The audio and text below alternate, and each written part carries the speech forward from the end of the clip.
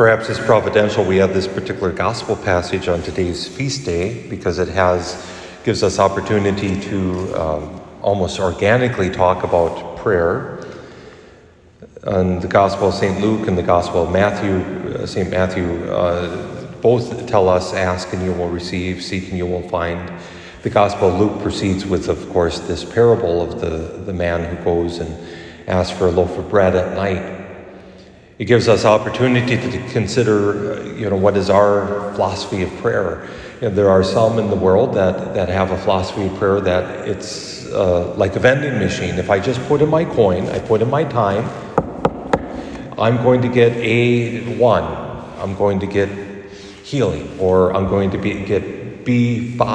I'm going to get healing for a friend, or I'm going to get money, or I'm going to get... And when that doesn't work, people get disappointed. Or there's the other side of things, and I think that's part of the reason Jesus uses the image of knocking. We can knock on a door all we want, but if no one's inside, no one's going to answer. And sometimes people pray as if they don't expect an answer. So they're just doing cursory things. But then we have the people, and hopefully we're among them, that knowing that we have a good and gracious God who will give us what we truly need. Back to the parable, I found myself imagining, it's one thing to ask for a loaf of bread. It's a completely another thing to ask for something you don't need. Oh, my friend, give me a TV. I need a TV. Oh, I need a lawnmower. I don't have a lawn, but I need a lawnmower. Give me a lawn. I need a chainsaw. No reason. Just give. Our neighbor is probably not going to be so kind to us. But if we ask for what we truly need, our neighbor will give it not just because of the friendship, as Jesus says, but because of persistence, because he sees that it's needed. And we have a God that is good, just, perfect, that knows exactly what we need. And we pray not to change his mind, but rather to show that we do believe that we need it too. And in addition, we know that there are those that are opposed to God's will, that would do anything to stand in our way of pursuing God, or standing, not that they can necessarily stand in God's way, but stand in direct opposition to God's plan. And when we pray, there is a battle that is being won and waged, I should say, and it is won by Christ eventually. And prayer is entrance into that battle. And so we should not be squeamish, and every year we have today's feast of Our Lady of the Rosary. Those that know the true story of why we celebrate this feast, why it's called Our Lady Victory, or Help of Christians, or Our Lady of the Rosary, of course, we're told, shh, don't tell people that. That's awful. Well, it is awful, because the story needs to be told. On this day, 450 years ago this year, in 1571, for those that need math help like I do this morning, there was a great battle that they saw that was going to need to be waged. The Ottoman Empire was seeking to take Malta, which would have controlled the whole Mediterranean region. Malta was a very important point of contact at that point. And Malta is, of course, in the middle, close to the Straits of Gibraltar. Had they taken Malta, Christianity might have fallen. And that was ultimately their goal. The Ottomans, and the reason we're told we shouldn't talk about this is because the Ottomans were Muslim. And the other side of the battle was Catholic. The Protestant Reformation already occurred. The Protestant says, well, that's your battle. We don't care. Until they realized how close it got. And then all of a sudden it became Christianity's battle against those that would seek to destroy Christianity. And I'm not condemning Muslim at all, but those that would seek to destroy Christianity. See, they had the thought that to be good practitioners of Muslim, and again, it was a radicalized perhaps, meant to eliminate all other forms of religion, including Christianity. What they failed to realize is that really Muslims are a corruption of Christianity and Judaism. Just historically, I'll just leave it there.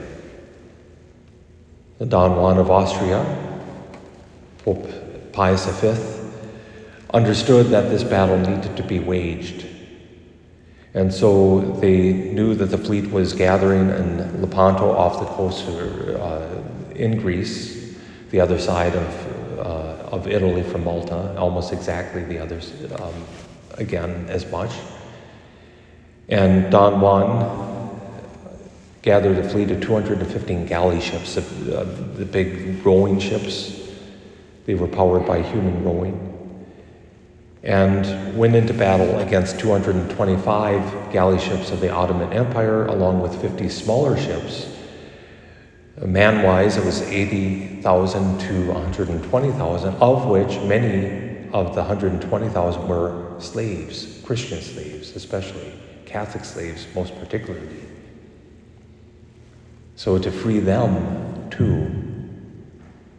In the morning of October 7th at dawn, the wind was favorable for the Ottoman Empire. The wind was at their backs, pushing them towards the battle. And so Catholics rowing into the wind prayed even more.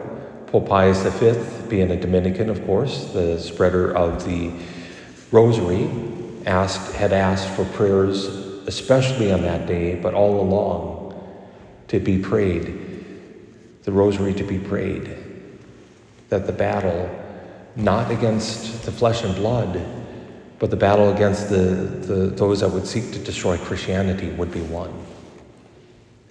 The wind changed direction, which it rarely does in that area of the world, at least as it did. And the Christians found that the wind was in their favor, and they put to flight the Ottoman Empire. It was the last major sea battle fought by human-powered rowing ships, and the greatest, the biggest of all. Had they won, you can play this game, or had they won at the siege of Vienna, which was 1585, or if I remember right, don't quote me on the year, and that was a land siege, we might not be here as Catholics. Because that was their goal, driven by a hatred of Catholicism. And so it was prayer when, after the battle was ended and they realized that the Christians had won, some 20,000 Christians, Catholics had been freed from slavery, and many others were, even Muslims were in slavery to the rowing ships of the Ottoman Empire. So many were freed. Pius V knew that it was through Our Lady, through the rosary, the praying of the rosary. He didn't see it as a divine vending machine, and he knew that God was good, that God was going to protect the church, and after all, it says in Matthew, the gates of hell shall not prevail against the church. And he asked that from that day forward, that this day would be celebrated, would be honoring Our Lady of the Rosary, Our Lady of Victory. It reminds us that the battles that we are entering, when we call the rosary a weapon, we're told not to do that too by PC experts, but it is a weapon, and is a weapon against spiritual realities that would seek our destruction. And how people so easily fall into those spiritual realities that would seek our destruction, or they ignore them. And that's the devil's greatest trick. Well, I'm not real. I don't exist. Just ignore me. Ignore the man behind the curtain, pulling all the strings. Ignore the demon behind the curtain, pulling all the strings. And well, we have strings to pull too. And when we do them, it's the hem of our Blessed Mother's clothing, the rosary, to pray it well, to not ignore and not be squeamish about it, but rather to realize, like I already said, the battle is not against flesh and blood, but against the demonic. And may the Sacred Heart of Jesus help us win it.